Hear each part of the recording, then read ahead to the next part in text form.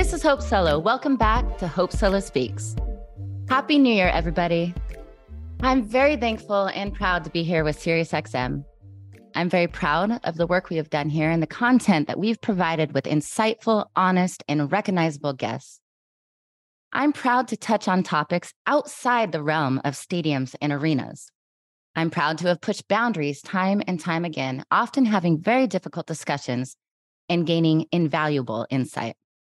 I'm proud that at the very start of 2023, my formal objection to the U.S. Women's National Team's class case was awarded an additional $1.1 million just last week. I objected for two reasons. First, believing that each player deserved to know how much money they would receive from the settlement proceeds. I objected to class counsel's failure to list how much money each player would be allocated from the settlement. And second, I objected to the amount of attorney fees Jeff Kessler was attempting to collect. Kessler's attorney fee request totaled $6.6 million, which represented 30% of the entire $22 million settlement amount. In the Ninth Circuit Court, the high limit for attorney fees is 25% of the settlement amount. The court reduced Kessler's fees to $5.5 million, and an additional $1.1 million will be distributed amongst the players.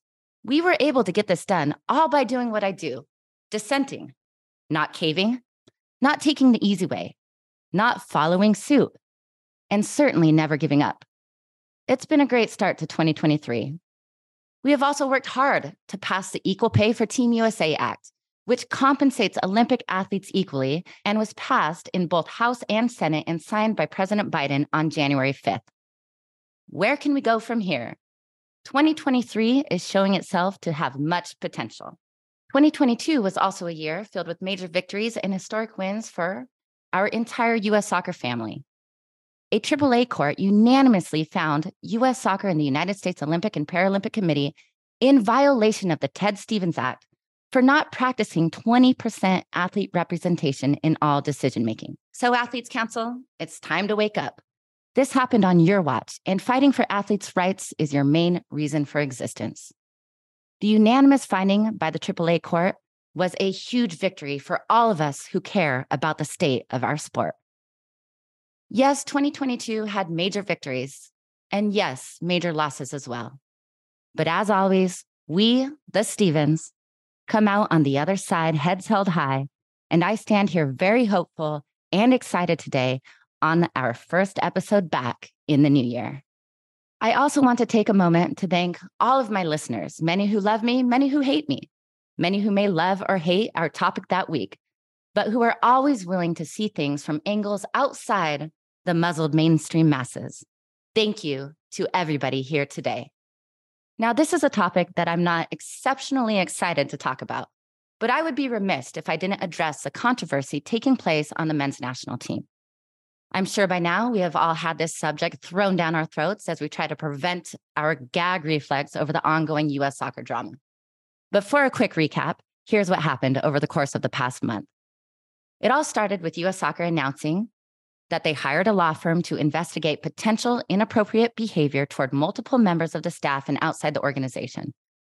This statement was followed by men's national team coach Greg Berhalter putting out a lengthy statement saying in part that when he was 18, he kicked his future wife in the legs, an incident he decided to disclose publicly after an unidentified individual threatened to use that information to, quote, take him down as the men's national team coach.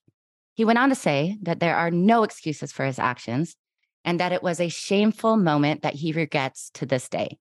He continued saying that he and his future wife, Rosalind, who he went to the University of North Carolina with and who also played on the girls' soccer program, reconnected after 7 months and after he voluntarily sought counseling. Now, all this took place with his then girlfriend, now wife, 31 years ago when they were in college and when he was 18 years old. Come to find out, the complaint was made by the mother of World Cup player and national team members Gio Reyna's mother, Danielle. She contacted U.S. Soccer Sporting Director Ernie Stewart to make a complaint about Berhalter after Coach Berhalter attended a leadership conference and spoke about a situation at the World Cup that involved disciplining a player and even thinking about sending him home. it was made clear that he was referring to Gio. Danielle Reyna was upset about Berhalter dumping on her son and drops the bomb, saying that her son is being punished for acting like a teenager, and Berhalter didn't get punished for his own behavior as a teenager. In the times that we live in, these insinuations and soft allegations must be investigated. The investigation is ongoing. But the storyline is much deeper. It plays out like the days of our lives. Claudio Reyna, former national team great and father of Gio and husband of Danielle, was the best man at Berhalter's wedding. They are former teammates and family friends. Their wives were roommates in college. Let's be clear. Rosalind, Berhalter's wife, is the only real victim here who has been forced to play this day out over and over again, publicly. All this is taking place while her husband is being considered to extend his coaching duties with the men's national team. Now, is this just a mother defending her son? Is this blackmail? Can anyone come out unscathed? To help me discuss this sad and quite sickening topic is somebody that isn't afraid to be honest, which is almost impossible in this era where everybody is tiptoeing around complete truth for whatever self-serving reasons, be it for political reasons or for lack of integrity or because of fear or financial concerns. Pondering about all that has been fought for over the years in our soccer community, I couldn't be more excited today than to reconnect with a man that I stood side by side with at the election for U.S. Soccer in 2017. A man I can always rely on when it comes to wanting better from U.S. Soccer. A man I have seen be both hopeful and hopeless, and a man who continues to give back to the game time and time again. Eric Wynalda has over 100 caps for our country. He has been the manager of numerous clubs, and he is the host of Counterattack on SiriusXM FC.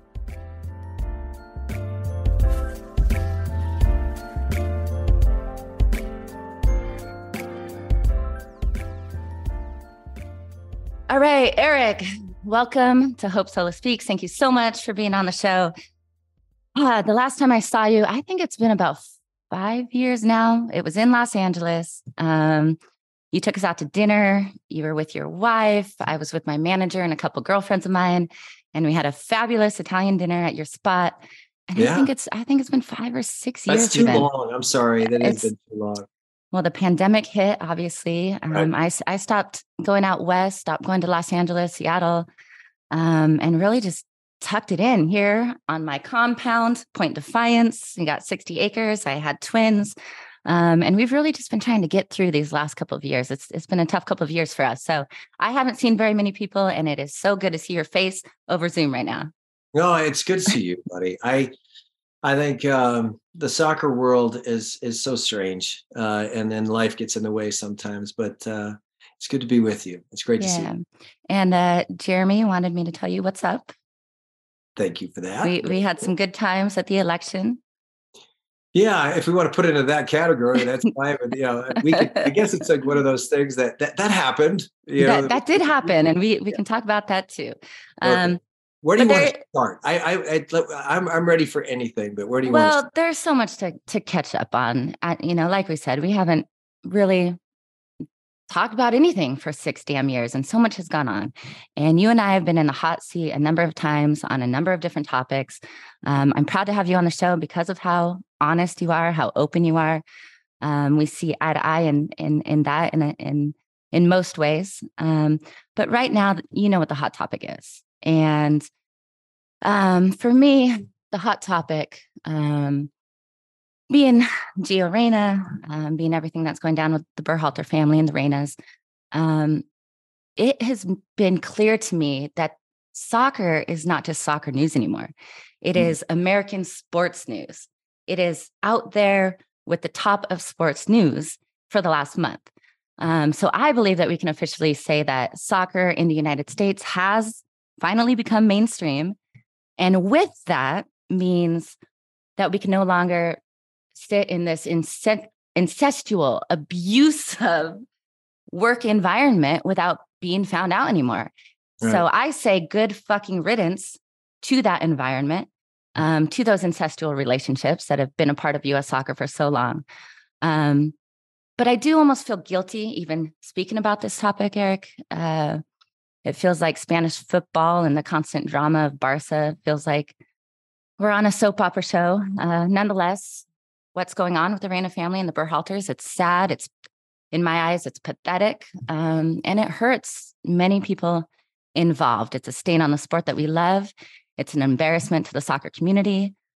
And one, in the end, whatever the end result is, nobody's going to come out of this a winner. Mm-hmm. Nobody can fully be happy, whether it's guilt by one party, they have to live with that guilt, or the embarrassment and the end to a career for another party. So I know many of us are sick of talking about this topic. I've taken a couple of weeks of a break for the holidays and the new year. So here we are. We come back to this topic. Are you sick about talking? Are you sick talking about this yet? I don't think that's the right word. I'm not sick of it, but I think it's actually, the way it always has worked, and as you well know, is there's U.S. soccer doesn't have one elephant in the room. They have about 10, and nobody likes to talk about the things that really happen, and nobody takes action on when something bad happens or something corrupt is in the midst of this business that they run.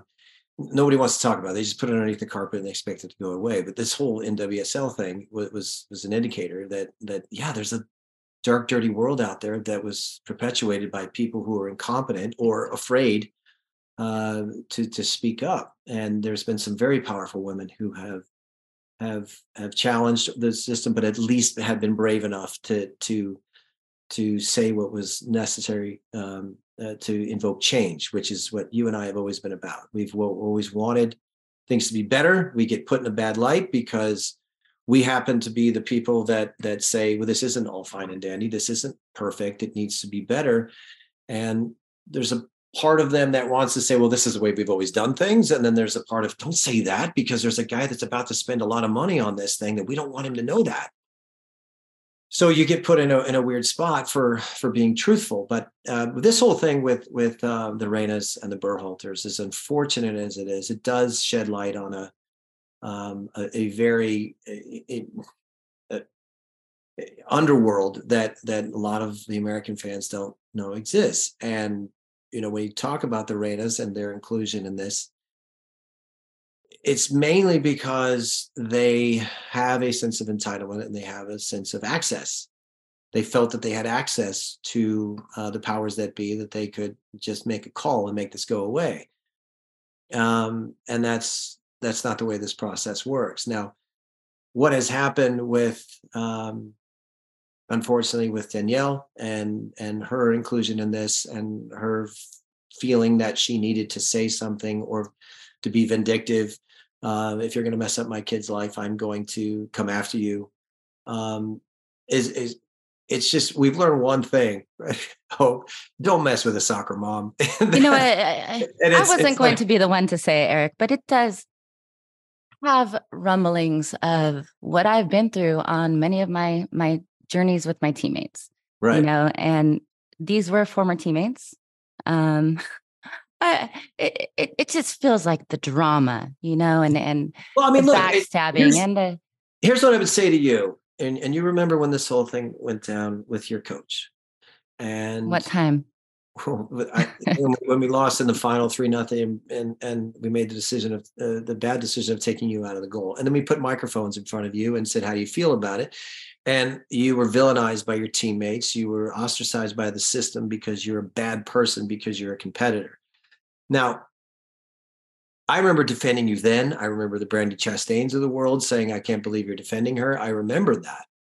And in a certain light, I have this understanding of human emotion. And forgiveness is a big part of me. I think that what you did actually is in a lot of ways similar to this, in the sense that people just don't understand the realities of, you worked your whole life to get to a point where you could be your best and do what you wanted to do, and that's to help our country win a game. And then it's taken away from you in a moment because someone has a gut decision. these kind of decisions, they're big decisions, and then they can all hide behind well, these are important decisions. This is why I was hired to do this, because when it's and that obviously that decision didn't live well, but understanding the realities and the disappointment that a human being feels when they've worked their whole life for something just to have it taken away by an inept, incompetent person is going to invoke a human emotion that is not going to be understood by people who aren't as competitive as you are. And so to be villainized for that, I thought that was wrong. I didn't like it at the time. I still don't like it today, because I remember saying, well, what the fuck did you want her to say? I would have been just as bad as Brianna that day. Is that what you wanted her to say? Would that make you feel better that you had been a good teammate to say that I'm just as bad as she just was? No, don't do that. Don't do that to somebody who's worked their whole life for a moment that was taken away from them. So in essence, that's how I think the Reynas feel. They feel that they've gone all across the world and their son is very good and deserves an opportunity to play in a World Cup. But for all these other stupid, extenuating circumstances, the reasoning made sense to a coach who had some sort of vendetta against a family not to play the kid. That sounds like U14, man. That doesn't sound like the U.S. national team. So you do believe there was a vendetta going into the World Cup against Gio with Greg Berhalter? I do. I do think that all things considered, and what I've done is I've stopped making statements. People can't handle statements. They just can't. I had to deal with the likes of those two guys. I'm just going to call them the two guys over at ESPN who are still struggling with the English language. They don't know the difference between when somebody points it out that someone's lying and actually calling somebody a liar. I've been called a liar in this process by people who were misinformed, did not know what I knew, and were just trying to get clickbait for their platforms, which was a really bad decision. That's called defamation of character and slander. Calling somebody a liar, I mean, those are fighting words. Come on. Let's have a little class here. I have been told by people who don't understand how this worked, when I said that Berhalter lied about the status of the player, that is factual. Yeah. That is an actual fact. He said that the kid had some tightness and that's why we didn't play him.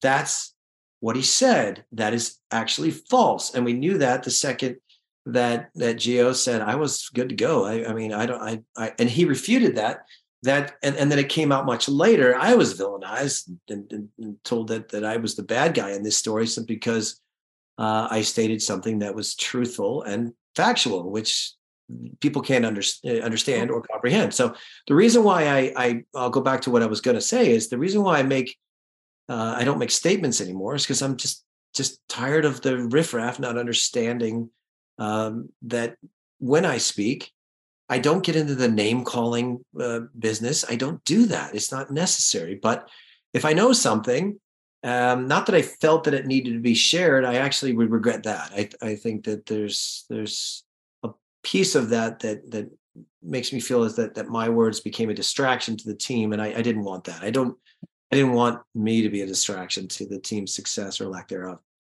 So what I say is, okay, has anybody looked into the history of these two people? Yeah, okay, they're friends. They've been lifelong friends. Taylor Twellman is still telling everybody that they're best friends. He was still saying that a month ago. That hasn't been true for about 8 to 9 months. These two have been at odds. And the reasoning behind that has been some of the decisions that Claudio has made when it comes to the management of one Sebastian Berhalter, who played for Austin and was moved to Vancouver. So people need to ask themselves, did that in fact have some sort of effect on these two's relationship? And then you do the work. You do the timeline, investigative reporting, meaning the media, which we both know isn't going to happen. But I'll ask the question: did that have something to do with these two? And the answer is pretty clean when you look at the timeline as well. Right. And so what Gio has gone through, very similar to your situation, I would say, to work as hard as you worked to get to the point where you were at the top of your game, playing in a final, playing for everything, you don't get that chance. I view it the same way, that Gio was stripped the opportunity to help our country for all the wrong reasons. And that's a real problem. And when you look at the choices that Berhalter made for this team, we could be critical of that, but he's the coach. He's going to make his decisions. But in this particular case, to let the other circumstances creep in to be the determining factor of why he wasn't able to do his job appropriately, which is to put the best players on the field to win the damn game, is not what happened. And that's when we're allowed to be angry as ex-players. Yeah. We're allowed to question that, to challenge that, to ask the question, why? And when we got to the bottom of that why, it doesn't make sense. So it doesn't make sense for it to go this direction. We always hope that we can find leaders, managers, who can make decisions without emotion, right? But like you alluded to earlier, we all have this human emotion, especially as players being competitive. The riffraff sometimes don't always understand that aspect of it. But you hope to find that in a leader, in a coach, in a manager, somebody who will make decisions for the best of the team, for the best of the country, and put the performers on the field without any baggage from the past, without holding animosity for kids being kids, or animosity just because they don't like a particular personality or whatever it may be. And when you look at the history of the managers, both on the men's team and the women's team, we have never had that true leader who doesn't give a shit about anything else around them but the players on the field, who will make the right decisions and actually lead these young men into a World Cup, into play. And same on the women's side. They have been nervous coaches, many of them. They have succumbed to the pressure of the media and the press. We've seen in the instance that you're making comparisons to, back in my case in 2007, when Greg Ryan benched me, I don't think they're entirely similar, because No, they're not. I don't want to go there, but I was taken out of nowhere, right? But that coach fell victim to. Let me finish what he fell victim to. He fell victim to the pressure of the players, of those big time players, the leaders like the Christine Lillys, the Abby Wambachs, who wanted to give Brianna Scurry her last, Cinderella game, her send-off game against Brazil, this big game. And that was him falling to the pressure of the captains. So you have all these different managers who aren't able to really lead these big name players and bring a team together. And I mean, correct me if I'm wrong. Can you think of a manager who's been able to do that for the United States?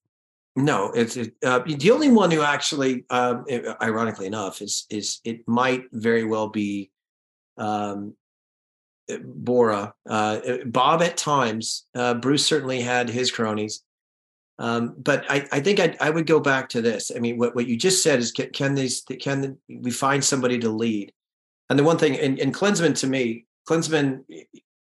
it became all about Landon, and then he couldn't get on with Landon, and Landon was trying to be some of the Eurex teammates. He was trying to have that kind of influence because of who he thought he was. And Jurgen said, I don't want this on my team, and you're out of here. And he was, of course, the villain in that story, when he may have very well been right. I wish he could have handled it differently. Landon is still a great player, who it might have been a better scenario to figure out a way to get him on board to be a better team guy, which he is not. He's all about himself. We had the 98 thing where we had John Harkes and my wife. Fantastic stuff. That blew the whole team up. But I was still, if you believe it or not, I was still in the frame of mind that he's still one of the best players in the country. He should be on the team, and my coach couldn't do it. So we've had our fair share of drama. We've always figured out how to have drama. To follow up on your point, though, is that we need somebody that's going to lead the team. We need somebody that's going to have an unbiased opinion about who needs to play and who our best players are. Berhalter has made this all about a system. It's a process. Ernie Stewart, who has now gone to the dark side as well, is a part of that process. McBride is in the room, but I don't think he does anything. Well, you worked for U.S. Soccer long enough, and I don't know what color Kool-Aid it was. You go to the dark side at some point. Everybody's got like a different color rim of the Kool-Aid they're drinking, and they're pretty easy to find out who they are. But the problem will be now if, like, for example, if they make this decision for Berhalter to continue, which I don't think is what is going to happen. It is impossible for our players to trust a coach who has just gone the route of throwing somebody under the bus the way he did. One of our better players. It is something that in the past, as the one thing that we did a pretty good job of trying to keep things in-house. The real reasons why were the fights or the arguments or the relationships that weren't working. I know you've had your fair share of drama on the women's side, and I'm privy to that. I know some of that stuff, but that's not stuff I'm going to run to the media with. I'm not going to tell people what I think of Julie Foudy. I'm just not going to do it. But in our scenario and a couple of scenarios with those teams, we did a pretty good job of figuring out a way to go on the field as a unit and a collective group that whether we disagreed in the locker room doesn't mean that we're going to disagree on the field. We're going to figure that part out. Steve Sampson blew it. I just don't think Bruce Arena was equipped to handle Jurgen Klinsmann's group. It was too much of a transition. Bob had some good success, you could say, at times. And he's a guy that's not afraid of the hard conversation. He is a guy that will talk to you about stuff, but that doesn't exonerate him from blame of making some bad choices. So it's never perfect. But as we move forward, we would hope that we could build a culture that there's a trust amongst the players that if there is a process, the bottom line is the job is to pick the best players to win the goddamn game. That's it. It has nothing to do with who your dad is. It has nothing to do with who your agent is. It has nothing to do with your story. Your story is gone. What we need is you on the field participating in a game and being the best option. And that's where we seemingly get it wrong a lot, Hope. We have a lot of coaches that let all of these other factors weigh into their decision-making process, and they just can't compartmentalize or differentiate the two. And we get it wrong more than we get it right. Well, that reminds me of something that I want to bring up. I can't tell if you are hopeful anymore within the system of U.S. soccer or hopeless. I sent you a text some time ago. Yeah. And I was hoping you don't mind if I share that. Can I share that? Ahead. So you posted something about nothing is going to change within the realms of U.S. soccer. It had been 4 years since we lost the election. You went on to say that wanting change will only cause pain if you care. I texted you back and I wrote, ouch, that's real, but I won't stop caring. I remember you wrote that. And there's so more though. There's more. Yes, exactly. That's what you said. You called me, hey, youngin', basically. So you texted back, that's cute. You're young. You didn't say that's cute, but that's kind of how I interpreted it. You were like, you're young. Just wait. You're young. And I texted you back. I said, sounds like you lost your fangs. Mine are still sharp. I remember that. Yeah. Oh, but Amanda, and that's 4 years ago. I posted something today, I believe, or yesterday. A lot of people asking me, hey, I'll see you at the convention. And I have no reason to go to a coaching. I hear you.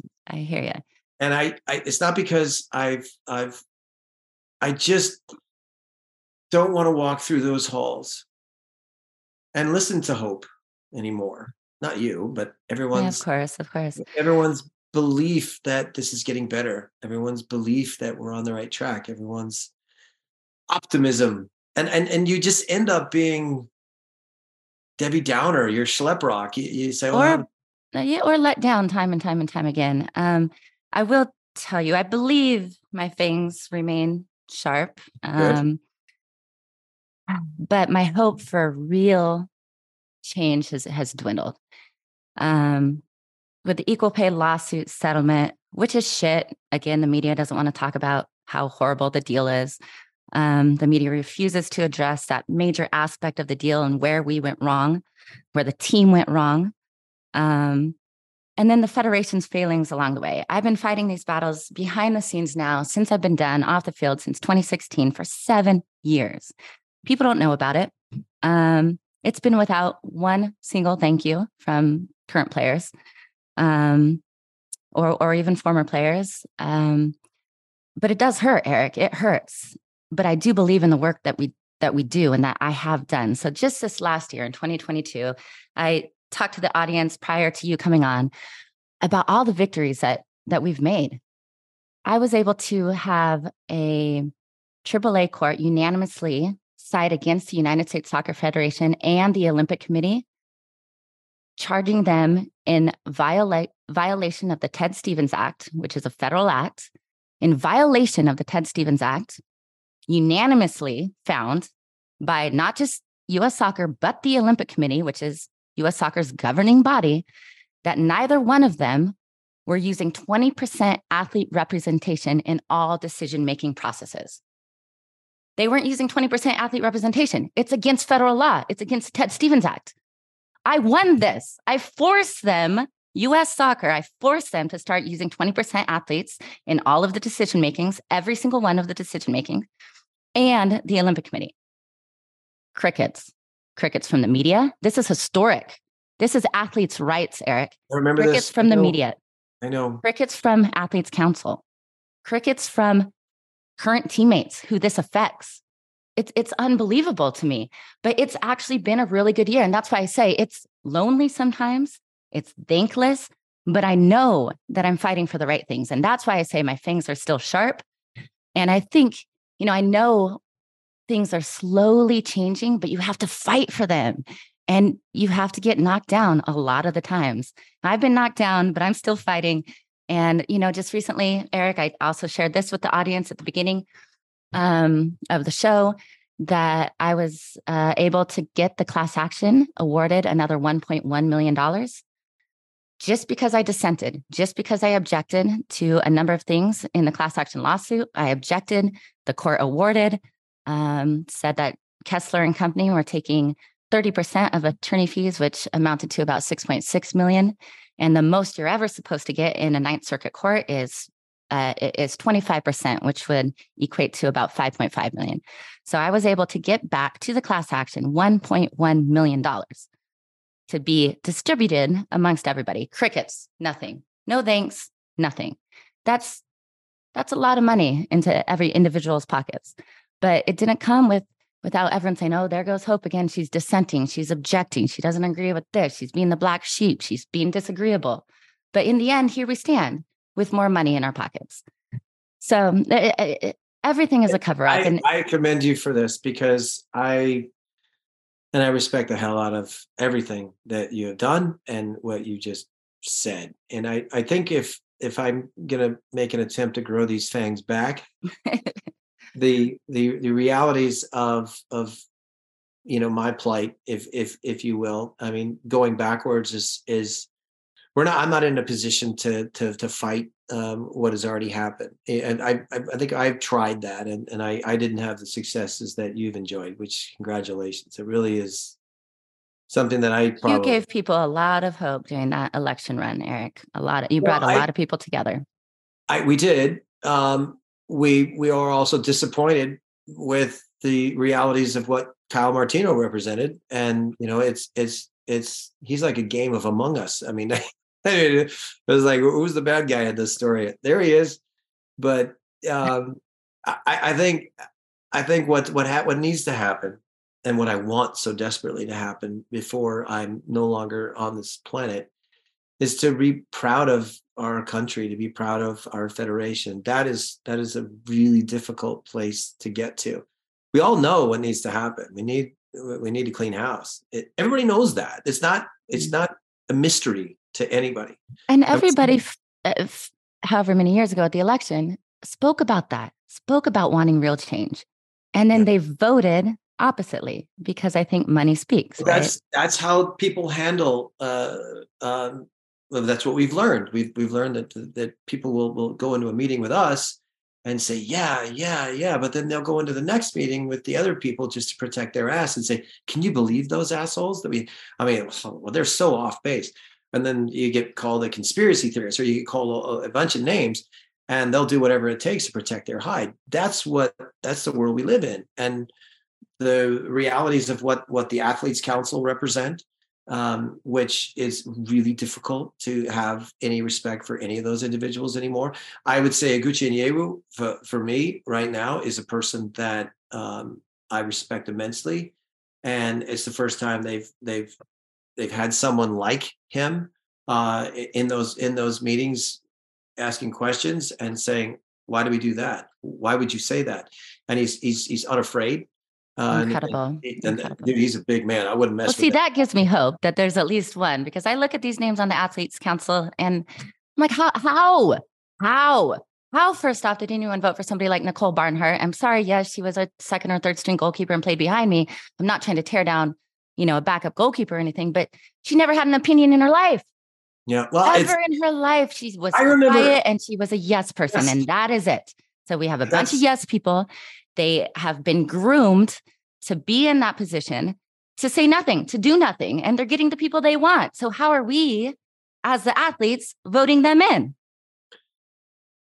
If you answer that question, you're a better person than I. But I remember these conversations. I remember a really unique conversation with Heather O'Reilly, who was very angry with me, and I couldn't figure out why. And I realized that they've just told her a bunch of lies about me to make her believe that I was a bad person. And it's sabotage is a funny thing, man. And when you're really on the backside of it, and you have people who are going to great lengths to tarnish your name or to say things that aren't true, it's just because you're trying to invoke change, or you want to buck the system, if you will. You just want the system to be better. I mean, I just want these people to be better at what they do. I mean, we're not asses, we're assets. They haven't been able to figure out the difference, and that's on them. That's not something that we should second guess ourselves for, that we just happen to have that wonderful word, integrity, which is something that I would like to think that my family and my kids, growing up in this home, understand what that means. And that means don't throw somebody under the bus just because you might have a very temporary gain. Always do what's right.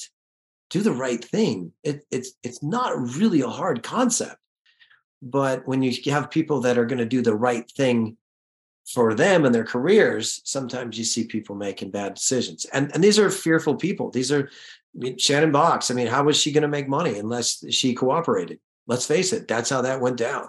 There's about 5 or 6 other people that fall into that category. I'm sure Shannon doesn't appreciate me mentioning her name right now, but we don't appreciate you making a bad decision 4 years ago. So live with it.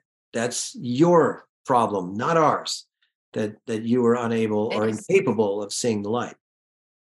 It's really a tough tightrope to walk. And some of these players I love, I love Shannon Box. I think she's a great leader. She was one of the best players I played with.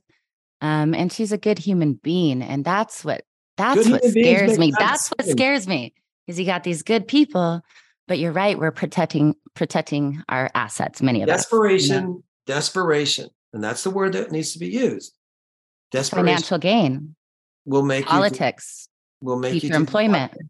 You get to the end of your career and you're asking the question, oh God, what do I do now? What if I didn't get a call of education? What's my next move? This is all I know. What do I do? Unfortunately, to a lot of people, the next move is to figure out the right or the appropriate ass to kiss. You and I just don't kiss ass, so we're never going to be in that boat.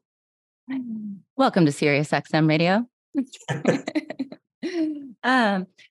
What was I going to say here? All right, so we've come to the conclusion that all these incestual relationships that we just spoke of, what we saw during the election, what we see with the Athletes Council, the fact that there's been very little movement forward and change within U.S. soccer.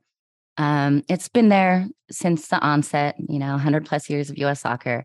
Most coaches come from the same coaching trees, the American soccer coaching style.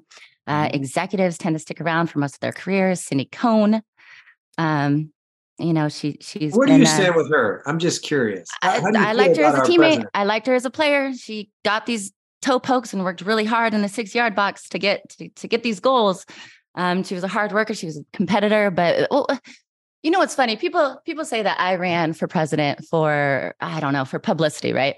I ran because I wanted to get the word out that we're getting treated like shit, the women's team, and we're not getting equal pay, which was federal law back in 1963. And the U.S. soccer is not even following federal law. I just wanted to get my voice out and be heard. And I knew that was a way. And the fact that I had, I was able to get nominated and get the nominations, which was very difficult to do. But I was able to have very good conversations with a number of different state associates, a number of different people to at least wake them up to this topic.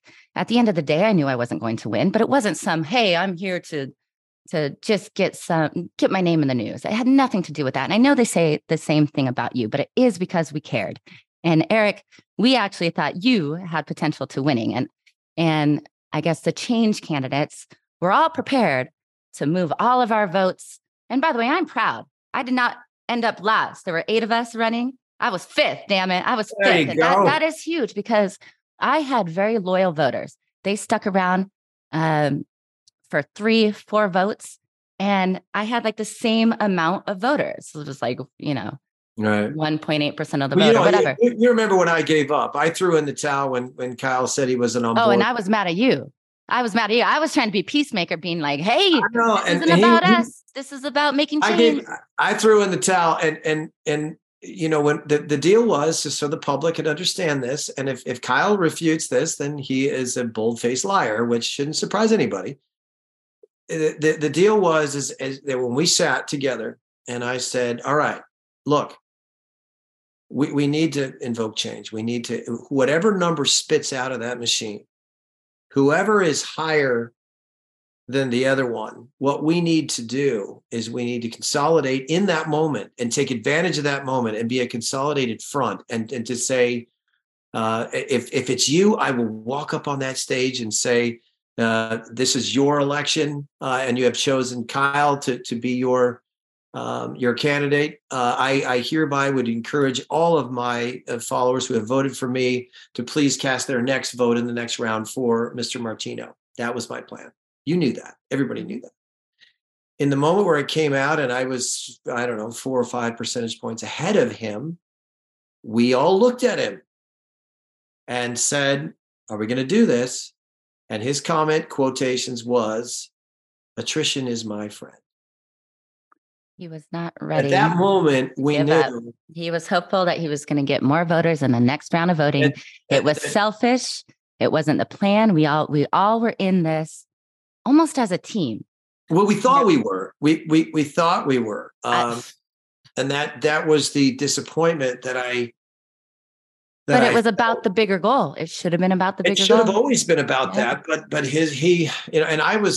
I have said this. But I was pissed at you for throwing in the towel. I was so mad at you. You were disappointed more than anything. Let's call it this. I was disappointed. I was heartbroken. I was mad at you. I was like, what? I'm putting myself through this shit for what? Well, you know what's funny is, and to Kathy's credit, when the first number came out, she made a funny joke, which you can think whatever you want about Kathy Carter and what she represented and what kind of candidate she was. But she said something really funny when that first number came out. She said, I'll race you to the door.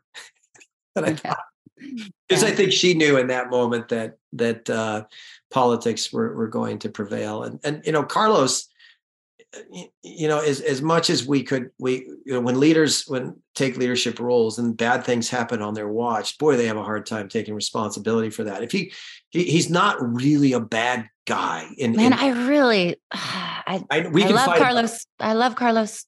I think he's a really good human again. Maybe this is where I'm naive. I don't know how he does his business dealings. I think as acting president, when he called after and said, boy, that was something. And I said, well, congratulations, Mr. President. I said, I know that this might come as a surprise to you, but how can I help? If there's anything I can do to help, if there's anything that you believe to be true or helpful in my platform, I will be in full support of you and your candidacy and your presidency. That's the way this works. I'm not here to continue to scream at the rain, if you will. I want to help, and if I can help you, now that this is over, the first process was the hardest part. But what you and I didn't realize is that Cindy Cohn, Parlo was actually put there as the Trojan horse to take Carlos out, and people don't realize that. People don't realize that that's actually what happened. This 1999 team is really taking over the entire federation. You won't see me anytime soon, anywhere close. Well, I mean, but it's and I make jokes about that all the time. I mean, I think I said something silly the other day, like I'm the greatest American coach that this country will never know, which is probably true. But it's in a joking way. As much as I want to be involved in the process, that's just not the kind of process I want to be involved with. But in Carlos's scenario, I got to give the man a lot of credit. Reached out to me and had a ton of questions, and I continually told him to watch his back. And he said, "Oh, I think we're past all that." I said, "No, sir. Watch your back. The way that this is all played out has got a lot of the wrong people nervous, and they're going to turn you into." And if go back in time, I mean, if you ask him straight to his face, and he would maybe he remembers this, or maybe they always say, "Well, I don't recall," or whatever. But my point is that he needed to watch his back, and that some of the things that were coming down the chute were they were looking for a fall guy, and he ended up being that guy. So I mean, look, it was very very well done. Can you answer me this though? And I don't know if anyone's ever said this, but how the hell is Cindy Cohn the president of U.S. Soccer? I don't understand it. And going back to the election, people thought that you and I were running for whatever media and attention, and no former athlete could ever run the federation, right? Well, lo and behold, I said this former player running the federation. I know running the federation, and they hated us for running. She was the one that Zoomed us, and well, she was holding her child, questioning our business acumen. That was her big thing. What makes you think that you have the business acumen to handle such a position? Mm-hmm. That was the question, and she was the one put in charge in order to go back to the. So can she handle it? Because I think it's fair to say that it's the board making all of her decisions. Well, okay. Does it surprise you that putting somebody that in there that you can control? Of course. That's what I'm saying. She's the face. She's being controlled day in and day out by the board. She's there. It looks good for U.S. Soccer to have a woman as president. It looks good to have a former player. I mean, this is typical U.S. Soccer. They are smarter than everybody. They have a good PR firm. They have great attorneys. They have the media in their pockets. They know what they're doing. And that's why it is really hard to get the truth out with U.S. Soccer. I think recently you said the common occurrence in our country is that media is asked by the federation not to comment on certain situations. And it's the truth. They have the media in their pockets. They have Nobody the likes PR to talk firm. They about have that. the money. They have deep pockets. I have been, and that's not a money thing. That's an access thing.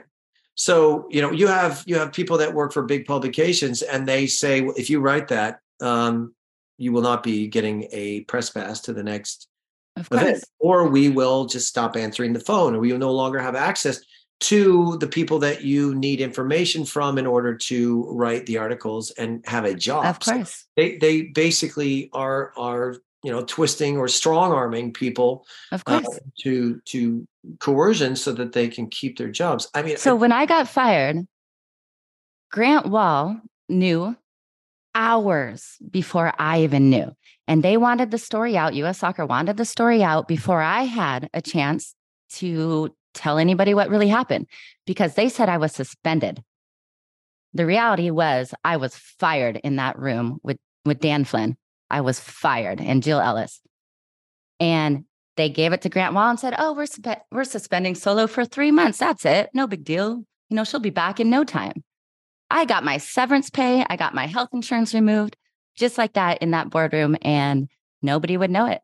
The media already heard Grant Wall's story and already heard U.S. Soccer's story. So it is a power play that U.S. Soccer is using, to get these media behind them and tell the story that they want told. That's why everybody has celebrated the class action suit. It's not, it shouldn't be celebrated as this historic, great settlement. It's not. In fact, the team and Jeff Kessler, they lost on summary judgment. They didn't even have a hearing. This is this is a historic equal pay class action lawsuit and there's no hearing for it. That's how bad Jeff Kessler fucked up. God, I love you. I really do. I miss you. You know what? My fangs are back. You've okay, talked. Good. I was hoping I could get them back. No, but and all that being said, you walk into those walls and through those halls and we make jokes about Kool-Aid or whatever. There is a narrative that is understood. And poor Cindy, I'm going to say it in this sense. I mean, every time she does anything, she has to look over her shoulder, her right shoulder, make two calls it's a lawyer and another lawyer. And then of course. Ultimately the decision is don't do anything. And that's the position she's in. JT Batson is now the CEO, which was a really interesting twist in this story. I think this is a really unique guy. He's incredibly intelligent. I have had the chance to speak to him, to congratulate him on taking the position, and also just to ask some questions of where he sees this thing going. Seems like a really good guy. And this is a guy that's very similar to us as players, taking a big financial hit just to be a part of a process that hopefully comes good at one point. And of course, there's a big payday at the end of this in 2026. I think that's the other thing that people don't understand. People like Carlos Bocanegra stand to make a lot of money, by the World Cup coming to the United States and Canada and Mexico. These people are a part of the distribution of money that if they all stay close to each other, they'll all financially gain from that. And that's factual. People don't understand that. The media isn't gonna enlighten people. They're not gonna say, well, that's the decision that so-and-so made. Do you know that he's going to get paid to say that? Right? No, they don't know that. So it's the politics of it all, the ramifications of change, if you will, really scare people. It's just a man. They're afraid that this whole house of cards will fall over and we'll be left with nothing if someone like you or I are in a decision-making role, which I was going to get to this earlier, but I mean, I said it in an interview, and I mean this. I had no intention of being president. Very long. I didn't want to be there to walk around in a suit or see what kind of sushi they had at the next game, shake hands with people, and do the whole, hey, isn't this great? I was in no intention of that. I wanted to roll up my sleeves, get behind the scenes, look at some of the policies, look at some of the realities of what we were doing, not decipher what the big decisions should be because I'm going to play accountant now, or I'm going to try and manipulate the money the way Sunil did. I would hire people or bring people into the equation who would allow us to make very qualified decisions. I mean, I say this all the time as a coach. When you build your staff, you're the best listener, and you have leadership qualities, but you surround yourself with experts in their field to give you. It's our president, the United States. You can have your feelings about how he's running the country, or if he's running it at all. He certainly is surrounded by people smarter than him who will help him make decisions the best interest of the country. Did they do that all the time? No. And we could argue politics until we're blue in the face. However, if you're president of U.S. Soccer, we just needed some policy changes. We needed to stand up and fight for our women to make sure that they were being treated appropriately. We all knew that. We need to change the way that we find players. We need to change the platforms, and we need to make this less expensive for people who are excluded from this elitist game. We've even called it elite now. I don't even why they would go there. They're going to call it. I guess you own it, right? It's like, that's See, the wrong I always word. thought that was self-explanatory. I thought that was the obvious. You win, you bring in people. It's not like you're going to make every single financial decision. I thought so too, Federation. but I think people are afraid of people who are who have integrity and have the information or intelligence. I mean, I went to San Diego State. My dad went to Princeton. I tell people that all the time. My dad was a Rhodes Scholar. I was not a student, but I certainly have a Princeton education through my father. That's why I'm able to speak, and that's why I can exude rational behavior. Have I had some irrational moments in my life? You bet, as has everybody. But when it comes to the sport and it comes to making logical decisions that are in the best interest of the game, of this country, of their federation. I think we were actually very good candidates. And it's unfortunate that we are on the spot now that we are. You know, I'm going to take it one step further. One thing that we left off with these relationships and the way U.S. soccer is ran, whether it's the relationships with the media or, you know, making decisions based off of power and financial gain and politics. When you talk about the political structure within U.S. soccer, you can't forget who their oversight committee is, which we talked about earlier. We're a national governing body. The oversight committee is the United States Olympic and Paralympic Committee, the USOPC. They are intertwined. They are in bed together. You look at all the failings that the USOPC has had, whether it's with gymnastics and a number of different other sports, they have not been doing their duty as an oversight committee, and they certainly were not doing that with their relationship with U.S. soccer. It is a very tight relationship because U.S. soccer brings a lot of money to the USOPC. One step further is U.S. soccer's relationship with United States senators. All of these relationships coexist. So, you can't forget that political aspect of it for the listeners out there. It's not just us complaining. It's not the fact that we can't get things done. There's a structure put in place and relationships put in place and people put in place to where it's almost impossible to get something done. And if you do get something done, it takes a lot of fight, a lot of money, and a lot of tears probably. And it takes years to get something done. Years. It doesn't happen overnight. And I will say, Eric, that we have made change. There have been new policies put in place. Soccer United marketing no longer exists. Which is something that you and I fought for tooth and nail, but keep going. Yeah. They know that there's been different policies put in place, slowly but surely. And then obviously with the equal CBA moving forward between the men and the women, I think there's some, in terms of bonuses and things like that, there's some things to question about. But overall, there's going to be equal CPAs moving forward. I never thought that would happen. But it's taken way too long. And this is why it has taken too long. And I don't think people understand that you're fighting from every different angle. There's so many different avenues to fight before U.S. soccer makes one tiny little change. Well, not to criticize our most recent appointment of Anthony Hudson as the national team coach, who's probably one of the least qualified people to do that job. That is by design. That is put out there. Let's put that guy in that position. We know we're going to fire him or get rid of him, or eventually. Sarakin was in that spot. Even back to my days, was a guy named John Kowalski, who they knew they could easily dismiss.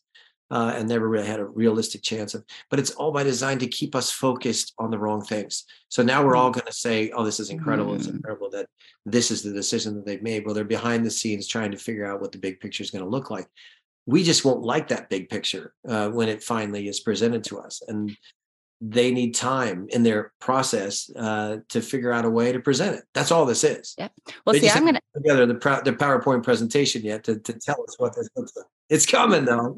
I'm going to seem like a hypocrite by saying that I wish Carlos Cordero was running U.S. soccer because of his, mistakes that he made along the way. But you can learn from mistakes, I believe. But he wanted to bring us back into the fold. He doesn't want to. This is what makes you different. Why is Hope Solo not? You're not a hypocrite. Why am I not a face of U.S. soccer? Why are you not? Why don't we just keep it in the family and have everybody help work towards the 2026 World Cup?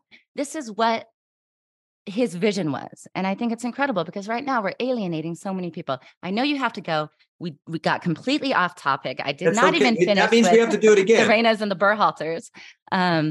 So can I keep you for 5 more minutes so I can come full circle? Okay. Let's get back on topic. I know we talk a lot of politics. It's been 5 years, so we had a lot to talk about. Most of us come to the conclusion, I'm going to go back to the Reynas and the Berhalters. Most of us come to the same conclusion that it can never be fixed. Berhalter will not be able to move on as head national team coach. You indicated the same. Well, how should Gio handle this? Because what I feel, early on, you said it seemed like an entitled move by Danielle to make. Like she can make a call to U.S. soccer, make her complaints. I feel like it looks like it's a mama's boy who really never got out from underneath his mama's skirt. And I know that's hard. I'm probably the only one saying that about Gio. He's been put in a horrible position, but he's a young man now. How can he step out from his mama's skirt and own this? And has he made any comments? when you frame it like that, it's probably the best thing that ever happened, because it will never happen again.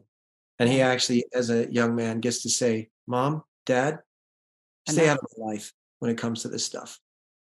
Don't ever embarrass me like that again. Well, perhaps you should say that publicly, because right now, well, I mean, he seems like a sniveling little boy. But that's going to be used to his parents fighting his battles. But but we don't know if that was ever something that he had knowledge of, or it was he didn't type that. He didn't pick up the phone. His mom did. And I have a soft spot, if you will, for Claudio and for Gio. Gio lost a brother in Jack to a brain tumor cancer, and that had an incredible effect on that family. And it became a thing, I would say, that family really put all of their eggs into one basket, and it was let's get behind Gio. Let's let Gio live this dream. And when that dream was shattered, the reaction was inappropriate. Now, we could beat them up for days on this and say that was really dumb. That was a passion move. That was an emotional reaction. That's a very human thing to do on a very large scale. But because of the way it is all played out, this will force Gio to pave his own way. This is about Gio now. So. This isn't about what happened. And I believe that his talent and his ability will come screaming through. He is too talented for this not to have a better ending. I mean, even when I'll tell you, I'll go off topic a little bit, and I'd rather stay with you than go do what else I had to do. So when my daughter had a tryout, I didn't want her to have the Wynalda name.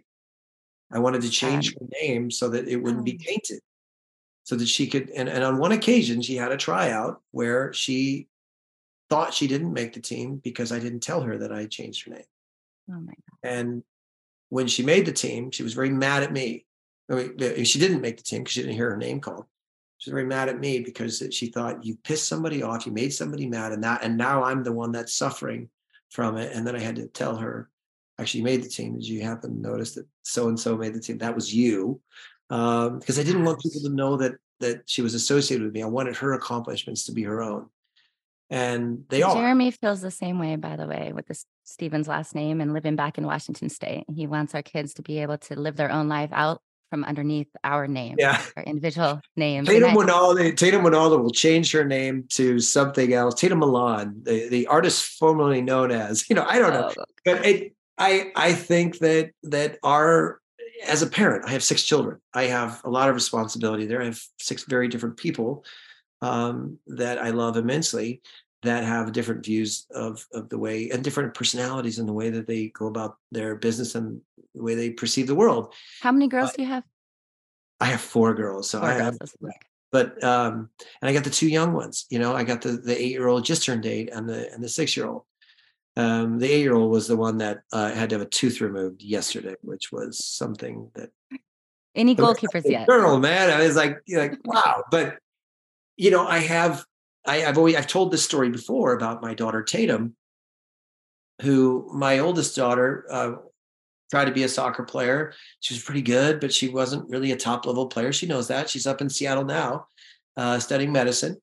And my son, who is now 21 years old, had a bunch of health issues. So he really never became, he never really could be as athletic as he wanted to be. But when Tatum was born and she was about 5 years old, she had her first game. And I had this moment with my son, Tim, where we went to one of those old games and I held his hand and they showed the old videos of us playing, and it hit him hard. He said, Dad, I don't want to be a soccer player. And I said, why is that, honey? And he said, I'll never be as good as you. And I said, no, that's not what you play for fun. You play to be with your friends. But it was a big deal to him. So flash forward to Tatum in her first game, and she scored 5 goals. Papa, I'm going to be better than you. Right in my face. She grabbed my ears and she said, come here, Daddy. Oh, you're so cute. I'm so proud of you. And she goes, I'm going to be so much better than you ever were.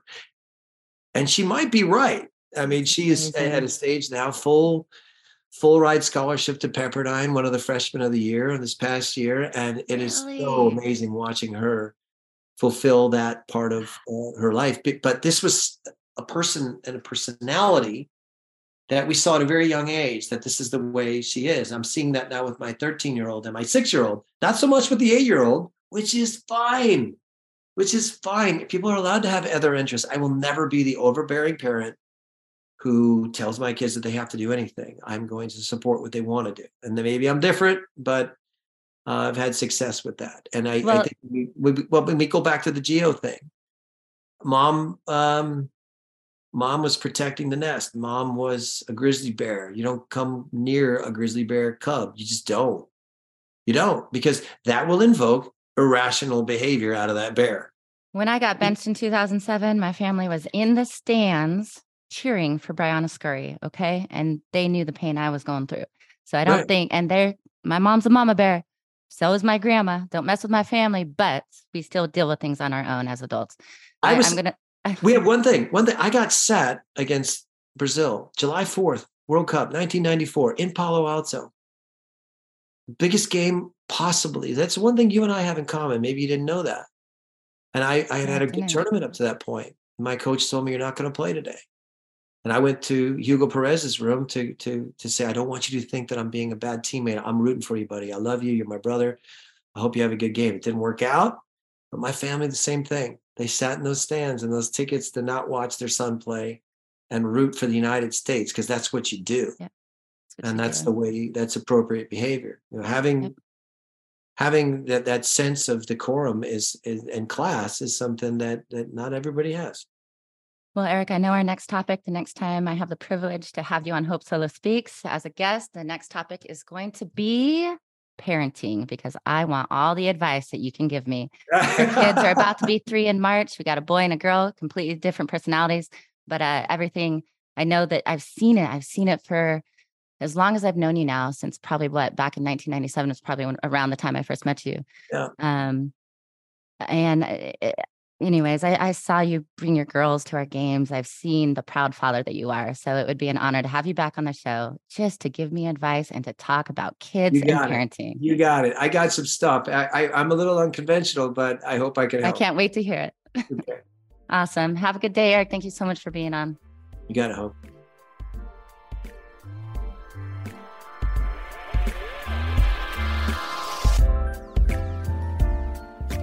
Hope Solo Speaks is part of the SiriusXM Sports Podcast Network. If you enjoyed this episode and want to hear more, please give a 5-star rating and leave a review. Subscribe today wherever you stream your podcasts.